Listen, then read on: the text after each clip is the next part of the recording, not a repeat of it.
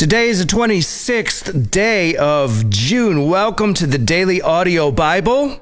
I am Brian. It's great to be here with you as we move through the center of the week, which I guess is why it's called Hump Day. We're getting over the hump and moving to the back half of the week.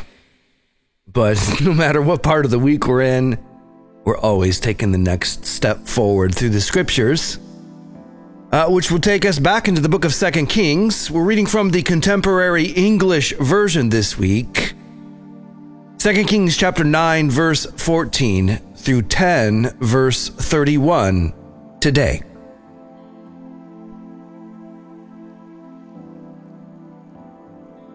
King Joram of Israel had been badly wounded in the battle at Ramoth, trying to defend it against King Hazael and the Syrian army. Joram was now recovering in Jezreel, and King Ahaziah of Judah was there visiting him. Meanwhile, Jehu was in Ramoth making plans to kill Joram. He said to his officers, "If you want me to be king, then don't let anyone leave this town. They might go to Jezreel and tell Joram." Then Jehu got in his chariot and rode to Jezreel. When the guard in the watchtower at Jezreel saw Jehu and his men riding up, he shouted to the king, "I see a bunch of men coming this way." Joram ordered, "Send someone out to ask them if this is a friendly visit." One of the soldiers rode out and said to Jehu, "King Joram wants to know if this is a friendly visit." "What's it to you?" Jehu asked. "Just stay behind me with the rest of my troops." About the same time, the guard in the watchtower said, "Your Majesty, the rider got there, but he isn't coming back." So Joram sent out another rider who rode up to Jehu and said, "The king wants to know if this is a friendly visit." "What's it to you?" Jehu asked. "Just get behind me with the rest of my troops." The guard in the watchtower said, "Your Majesty, the rider got there, but he isn't coming back either." "Wait a minute. That one man is a reckless chariot driver. It must be Jehu." Joram commanded, "Get my chariot ready." Then he and Ahaziah got in their chariots and rode out to meet Jehu. They all met on the land that belonged to Naboth. Joram asked, "Jehu, is this a peaceful visit?" "How can there be peace?" Jehu asked. "Your mother, Jezebel, has caused everyone to worship idols and practice witchcraft." "Ahaziah, let's get out of here," Joram yelled. "It's a trap." As Joram tried to escape, Jehu shot an arrow. It hit Joram between his shoulders, then it went through his heart and came out his chest. He fell over dead in his chariot. Jehu commanded his assistant Bidkar, "Get Joram's body and throw it in the field that Naboth once owned. Do you remember when you and I used to ride side by side behind Joram's father Ahab?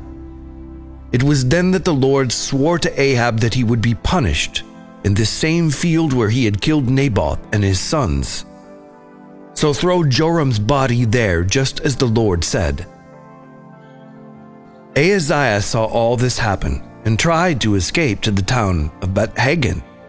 But Jehu caught up with him and shouted, "Kill him too." So his troops shot Ahaziah with an arrow while he was on the road to Gur, near Ibleam. He went as far as Megiddo, where he died. Ahaziah's officers put his body in a chariot and took it back to Jerusalem, where they buried him beside his ancestors. Ahaziah had become king of Judah in the 11th year of the rule of Ahab's son, Joram. Jehu headed toward Jezreel, and when Jezebel heard he was coming, she put on eyeshadow and brushed her hair. Then she stood at the window waiting for him to arrive. As he walked through the city gate, she shouted down to him, "Why did you come here, you murderer? To kill the king? You're no better than Zimri." He looked up toward the window and asked, "Is anyone up there on my side?" A few palace workers stuck their heads out of a window, and Jehu shouted, "Throw her out the window." They threw her down, and her blood splattered on the walls and on the horses that trampled her body. Jehu left to get something to eat and drink. Then he told some workers, even though she was evil, she was a king's daughter, so make sure she has a proper burial. But when they went out to bury her body, they found only her skull, her hands, and her feet. They reported this to Jehu, and he said, "The Lord told Elijah the prophet that Jezebel's body would be eaten by dogs right here in Jezreel, and he warned that her bones would be spread all over the ground like manure, so that no one could tell who it was." Ahab still had 70 descendants living in Samaria. So Jehu wrote a letter to each of the important leaders and officials of the town and to those who supported Ahab. In the letters, he wrote, "Your town is strong, and you're protected by chariots and an armed cavalry. And I know that King Ahab's descendants live there with you. So as soon as you read this letter, choose the best person for the job and make him the next king. Then be prepared to defend Ahab's family." The officials and leaders read the letter and were very frightened. They said to each other, "Jehu has already killed King Joram and King Ahaziah. We have to do what he says." The prime minister, the mayor of the city, as well as the other leaders and Ahab's supporters, sent this answer to Jehu: "We are your servants, your majesty, and we will do whatever you tell us. But it's not our place to choose someone to be king. You do what you think is best." Jehu then wrote another letter which said, "If you are on my side and will obey me, then prove it. Bring me the heads of the descendants of Ahab, and be here in Jezreel by this time tomorrow." The 70 descendants of King Ahab were living with some of the most important people of the city. And when these people read Jehu's second letter, they called together all 70 of Ahab's descendants. They killed them, put their heads in baskets, and sent them to Jezreel. When Jehu was told what had happened, he said, "Put the heads in 2 piles at the city gate and leave them there until morning." The next morning, Jehu went out and stood where everyone could hear him. And he said, "You people are not guilty of anything. I'm the one who plotted against Joram and had him killed. But who killed all these men? Listen to me. Everything the Lord's servant Elijah promised about Ahab's family will come true." Then Jehu killed the rest of Ahab's relatives living in Jezreel, as well as his highest officials, his priests, and his closest friends. No one in Ahab's family was left alive in Jezreel. Jehu left for Samaria, and along the way he met some relatives of King Ahaziah of Judah at a place where shepherds meet. He asked, "Who are you?" "We are relatives of Ahaziah," they answered. "We're going to visit his family." "Take them alive," Jehu said to his officers. So they grabbed them and led them to the well near the shepherd's meeting place, where they killed all 42 of them. As Jehu went on, he saw Jehonadab, son of Rechab, coming to meet him. Jehu greeted him and then said, "Jehonadab, I'm on your side. Are you on mine?" "Yes, I am." "Then give me your hand," Jehu answered. He helped Jehonadab into his chariot and said, "Come with me and see how faithful I am to the Lord." They rode together in Jehu's chariot to Samaria. Jehu killed everyone there who belonged to Ahab's family, as well as all of his officials. Everyone in his family was now dead, just as the Lord had promised Elijah. Jehu called together the people in Samaria and said, King Ahab sometimes worshipped Baal, but I will be completely faithful to Baal. I'm going to offer a huge sacrifice to him. So invite his prophets and priests, and be sure everyone who worships him is there. Anyone who doesn't come will be killed." But this was a trick. Jehu was really planning to kill the worshippers of Baal. He said, "Announce a day of worship for Baal." After the day had been announced, Jehu sent an invitation to everyone in Israel. All the worshippers of Baal came, and the temple was filled from one end to the other. Jehu told the official in charge of the sacred robes to make sure that everyone had a robe to wear. Jehu and Jehonadab went into the temple, and Jehu said to the crowd, "Look around and make sure that only the worshippers of Baal are here. No one who worships the Lord is allowed in." And they began to offer sacrifices to Baal. Earlier, Jehu had ordered 80 soldiers to wait outside the temple. He had warned them, "I will get all these worshippers here, and if any of you let even one of them escape, you will be killed instead." As soon as Jehu finished offering the sacrifice, he told the guards and soldiers, "Come in and kill them. Don't let anyone escape." They slaughtered everyone in the crowd and threw the bodies outside. Then they went back into the temple and carried out the image of Baal. They burned it and broke it into pieces. Then they completely destroyed Baal's temple. And since that time, it's been nothing but a public toilet. That's how Jehu stopped the worship of Baal in Israel. But he did not stop the worship of the gold statues of calves at Dan and Bethel that Jeroboam had made for the people to worship. Later, the Lord said, "Jehu, you have done right by destroying Ahab's entire family, just as I had planned. So I will make sure that the next 4 kings of Israel will come from your own family." But Jehu did not completely obey the commands of the Lord, God of Israel. Instead, he kept doing the sinful things that Jeroboam had caused the Israelites to do.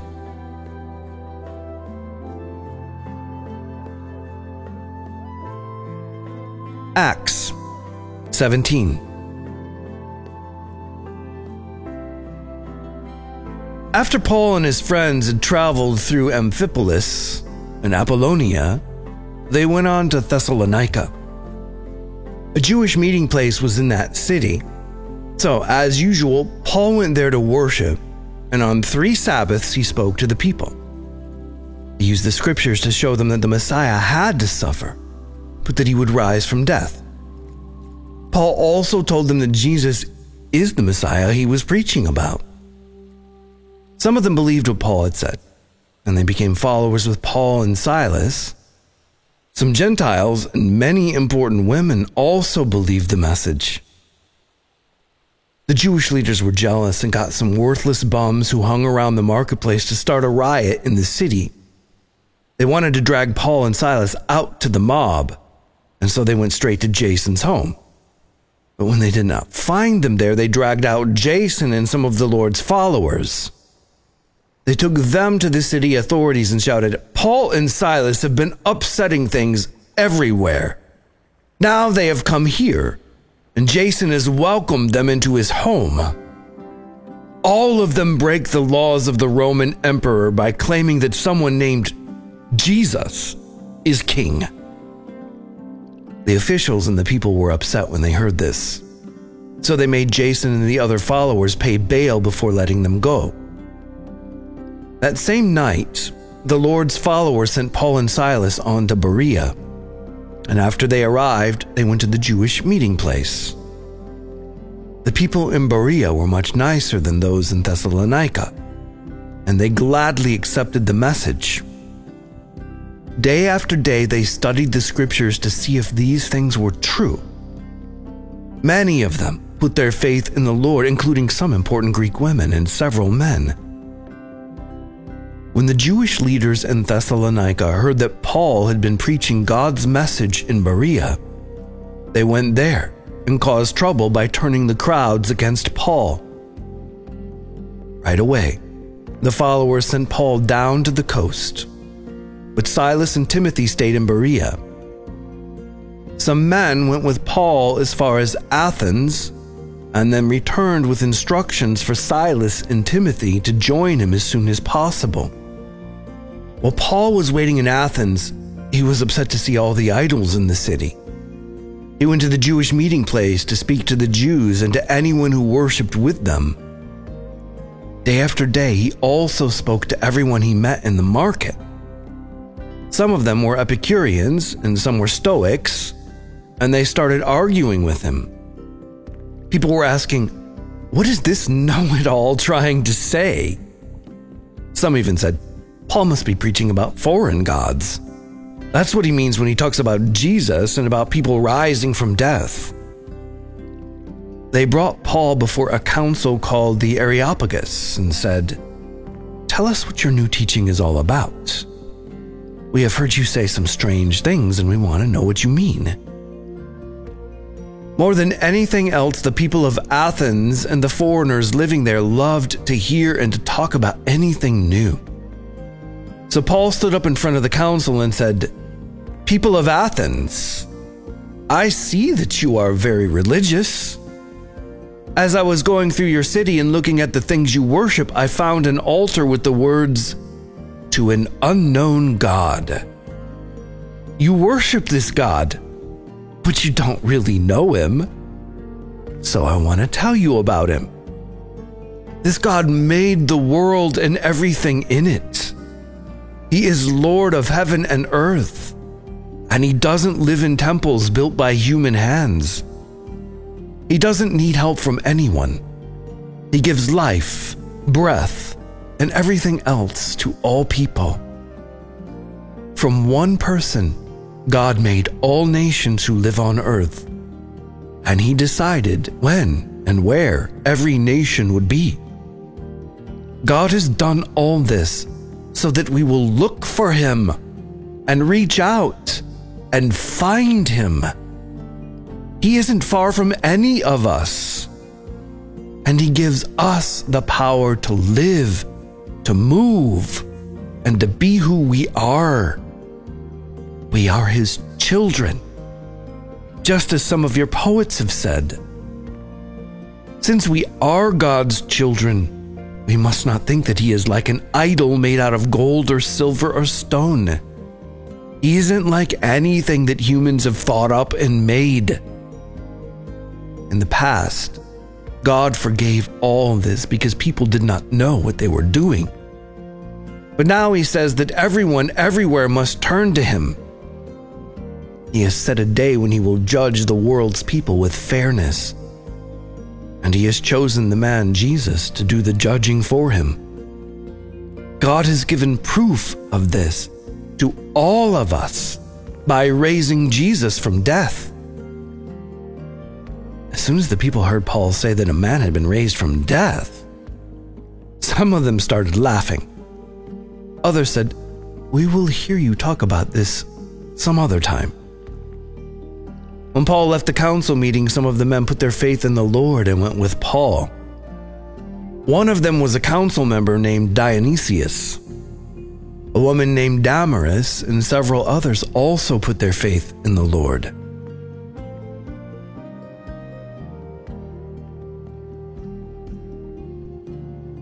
Psalm 144 by David, a prayer for the nation.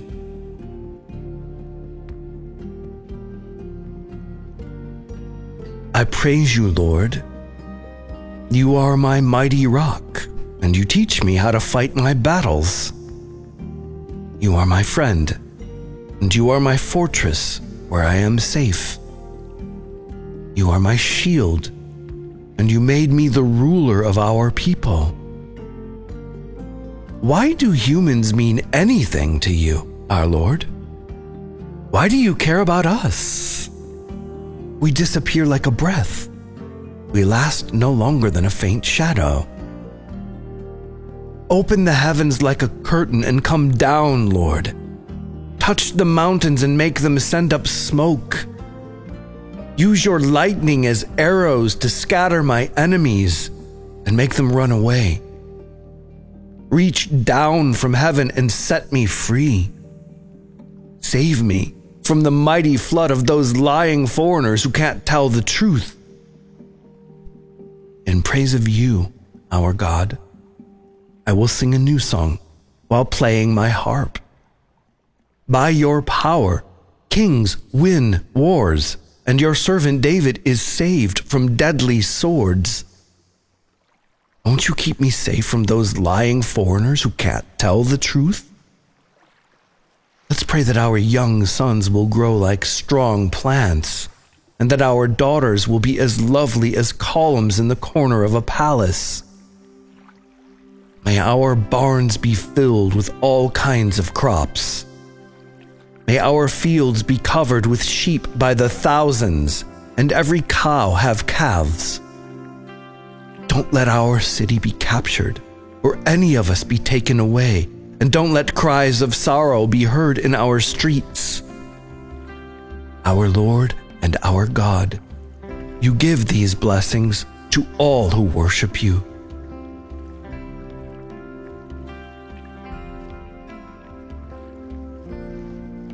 Proverbs 17:27 and 28. It makes a lot of sense to be a person of few words and to stay calm. Even fools seem smart when they are quiet. All right, so in the book of Acts, we're continuing along with Paul on his second missionary journey.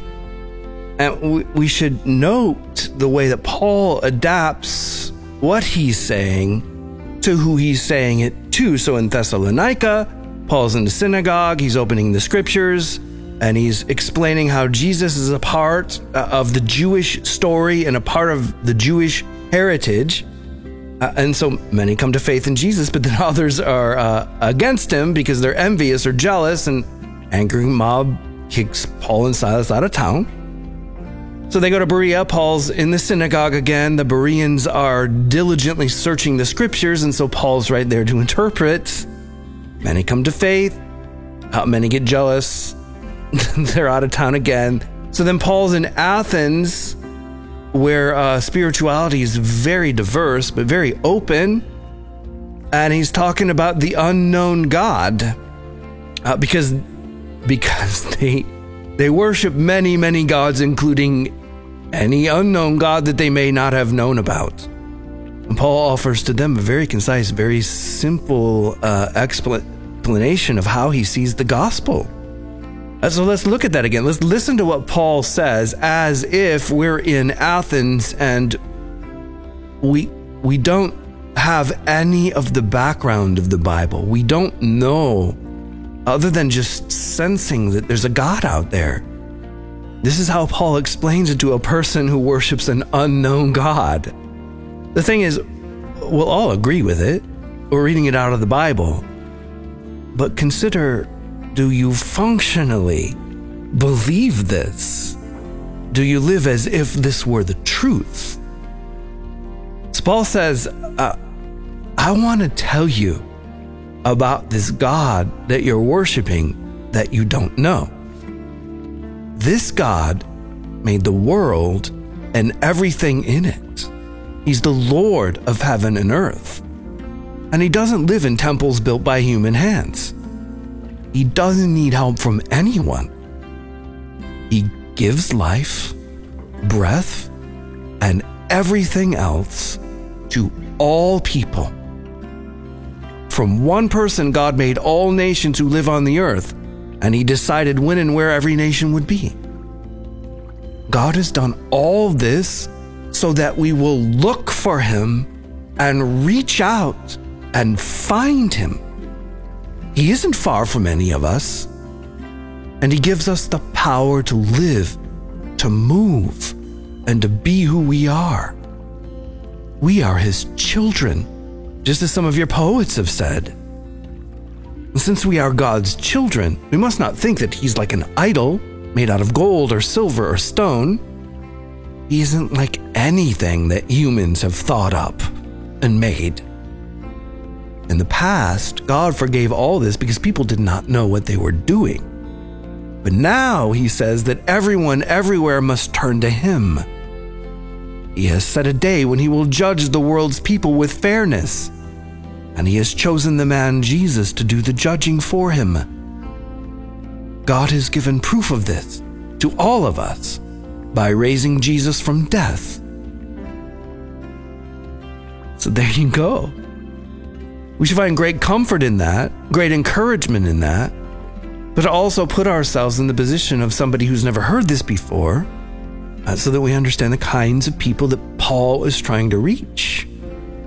And we should also notice that Paul adapts the way that he interacts with people based on who it is that he's trying to talk to, which doesn't mean he's trying to change his message. It means he's trying to enter a person's story from where they're coming from instead of trying to force feed where he's coming from. A pretty invaluable lesson for us in this day and age. And so, Father, we thank you for this simple, concise truth of the gospel from the Apostle Paul here in the book of Acts. It reminds us of the fact that we are your children. We also acknowledge the fact that we don't know all that we think that we do. And a posture of humility and entering into each other's stories is the way of your kingdom. Come, Holy Spirit, we pray and we ask in Jesus' name expectantly as we surrender, as we allow you to have space and access to our hearts and our day and our actions. Come, Holy Spirit, we pray in Jesus' name. Amen. DailyAudioBible.com is the website. It's home base. It's where you find out what's going on around here, and there's stuff going on around here. Coming up in less than 2 weeks, the 7th of July is our annual Daily Audio Bible Long Walk. It's happening on a Sunday this year, so that kind of makes it easier. But we do this every July 7th. It's a day to give ourselves permission to say, look, I'm in the middle of the year. I have journeyed halfway through this year and come to this point with the rhythm of the scriptures being in my life. And by now we can see what the Bible does as we put it in our lives every day. So it's a day to regroup and go for a long walk with the God of the Bible, who is revealing himself to us through the scriptures.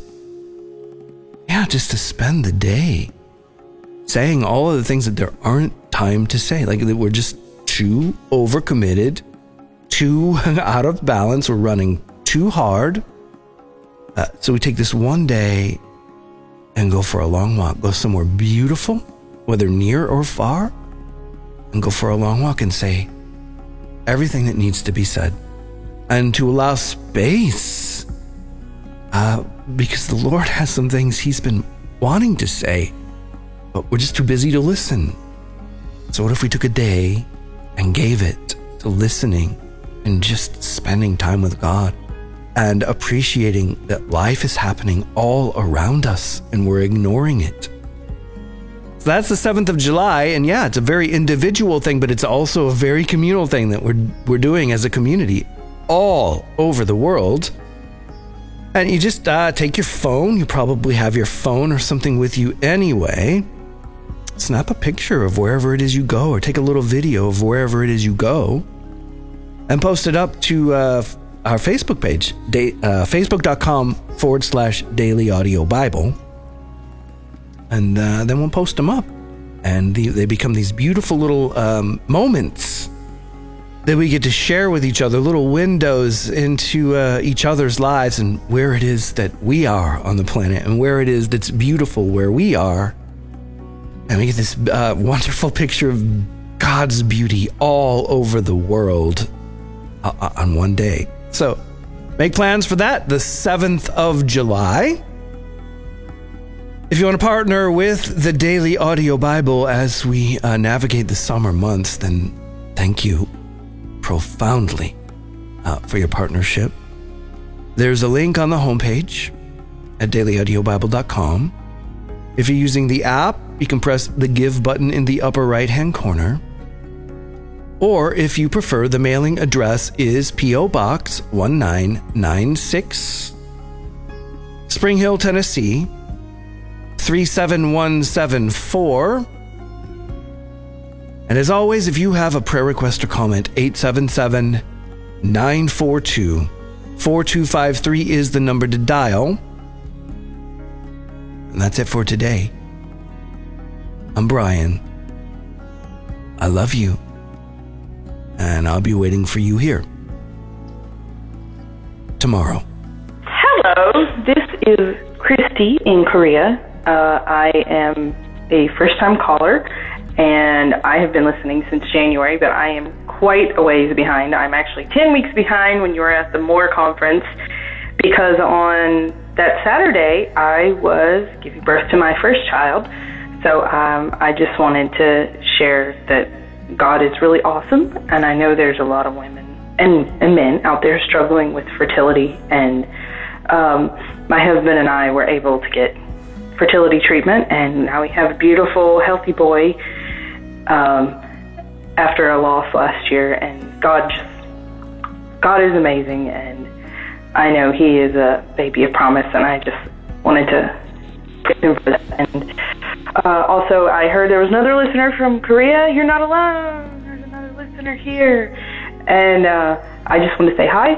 And I try to pray, I don't pray for everyone, but I do pray for some people. And I want you to know that even though I can't remember who you are, that I do try to pray for you, and that you are being prayed for across the world. And please pray for my husband, because he is agnostic. And I see God making movements, and I would just like to see Him making more movements. And thank you for everything you do, and I'm going to try to catch up. Thank you. Hey, family, this is Viola from Maryland. I hope you're all doing well. Brian and Jill, God bless you. Family, I want to encourage you to give to Daily Audio Bible. As Brian always says, these are the summer months, and things slow down during the summer months. So give, and God will bless you. Okay, Doug from Alabama, I'm praying for healing for you, brother, in the name of Jesus. The word of God says in Philippians 4:6 that you should not be anxious for anything, but in everything by prayer and supplication. Make your request known to God. And so pray, brother. As people pray for you, you also pray. And I pray that the peace of God, which passes all understanding, will flood your heart and mind. And God will give you wisdom on how to take care of the bedbug situation. God bless you, my brother. I'm Rosalind from Louisiana. I'm praying for little baby Willow. Oh, my goodness. God is such a powerful God. I pray that God will touch this baby and heal her body. You will call back with great testimonies in the name of Jesus. Father, Lord of heaven, I pray that you will arise with healing in your wings over little Willow in the name of Jesus. Paula Child Advocate, I'm praying for favor for your daughter-in-law, that she will get that visa. You know, God has a heart for families. I pray that God will give her favor and she'll be reconciled. She'll be able to be with your son, our hubby, Tyler, in the name of Jesus. Rob from Canada, I am praying for Jamie, your son. I know how disheartening that can be. Lord of heaven, I pray that you will touch Jamie, oh God, Lord. Father, you that made the cancer go away in the first place, I pray that that cancer will be a thing of the past in the name of Jesus. That every cancerous cell in that body will die in the name of Jesus, because the word of God says that by the stripes of God, by the stripes of Jesus Christ, Jamie has been healed. I'm praying for you, real estate agent, my sister. I pray that God will flood your business with clients in the name of Jesus. And lastly, Ben from London, I'm praying for your daughter and fellow kids that they will do well in their A-levels. God bless you. Hi, Dabbers. This is Christchurch, New Zealand calling.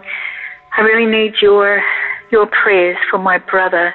He is a good man, but in a failed relationship with an erratic woman who has turned his two daughters against him. This has been going on for 16 years, but severe in the last 2, and I feel that it's going to break him. He's strong, fit, hardworking, self-employed, and continually gives to their demands to the point of him living rough and going without. He wants to see his girls.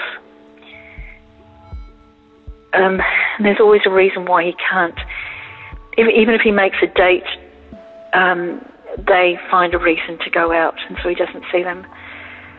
He thinks about walking away, but it's not in him. I actually don't know how he can still go on, because he doesn't know the Lord.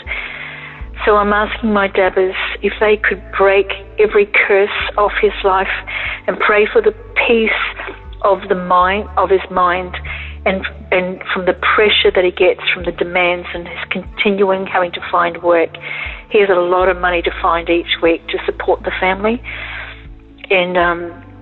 and that there'll be a breakthrough for his family somehow, that they'd just be kind to him, they'd be easier on him. He's positive and he's always for them. So would you pray with me, please? Thank you. Hey, God bless you. This is Matthew Fouch. I'm calling from Interstate 10 in Mobile, Alabama. God bless you from the South, all over the world. The Lord has a word. His word is truth. And His word tells us that we must look past our present problems to see the face of Jesus. You must set aside the problems that you face every day and look for the face of Jesus. Jesus is greater than our problems. Jesus is the Lord. He is high and lifted up. And we're all facing something today. We're all facing a giant. We're all facing challenges. His word says to rejoice. So we rejoice through the trials. We rejoice through the tribulations. And we say that Jesus is Lord. That we yield to the Father. We yield to the voice of the Father, and we say, Father, here we are, send us. Father, we're here to do your will. We believe in your Son, Jesus. We are covered by the blood, and you are greater than any problem we shall face. Father, we thank you, and we love you, and we love each other in the name of Jesus. God bless you all.